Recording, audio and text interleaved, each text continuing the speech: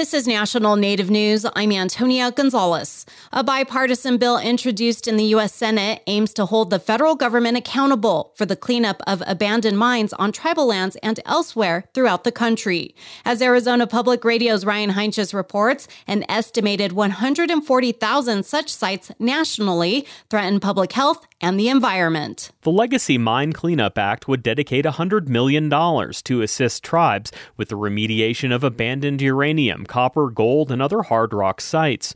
Many of the mines in Indian country haven't received Superfund dollars because they're not on the Environmental Protection Agency's national priority list. According to sponsors, including Arizona Democratic Senator Mark Kelly and Wyoming Republican Senator Cynthia Lummis, the bill would better coordinate cleanup efforts between the EPA, federal agencies, and state, local, and tribal governments, and create an emphasis list of abandoned sites across the country. The legislation focuses on the cleanup of the more than 500 abandoned uranium mines on and near the Navajo Nation, which straddles 27,000 square miles in Arizona, New Mexico, and Utah. Officials and residents have long attributed increased cases of lung and bone cancer, impaired kidney function, and other debilitating health conditions to the sites. Between 1944 and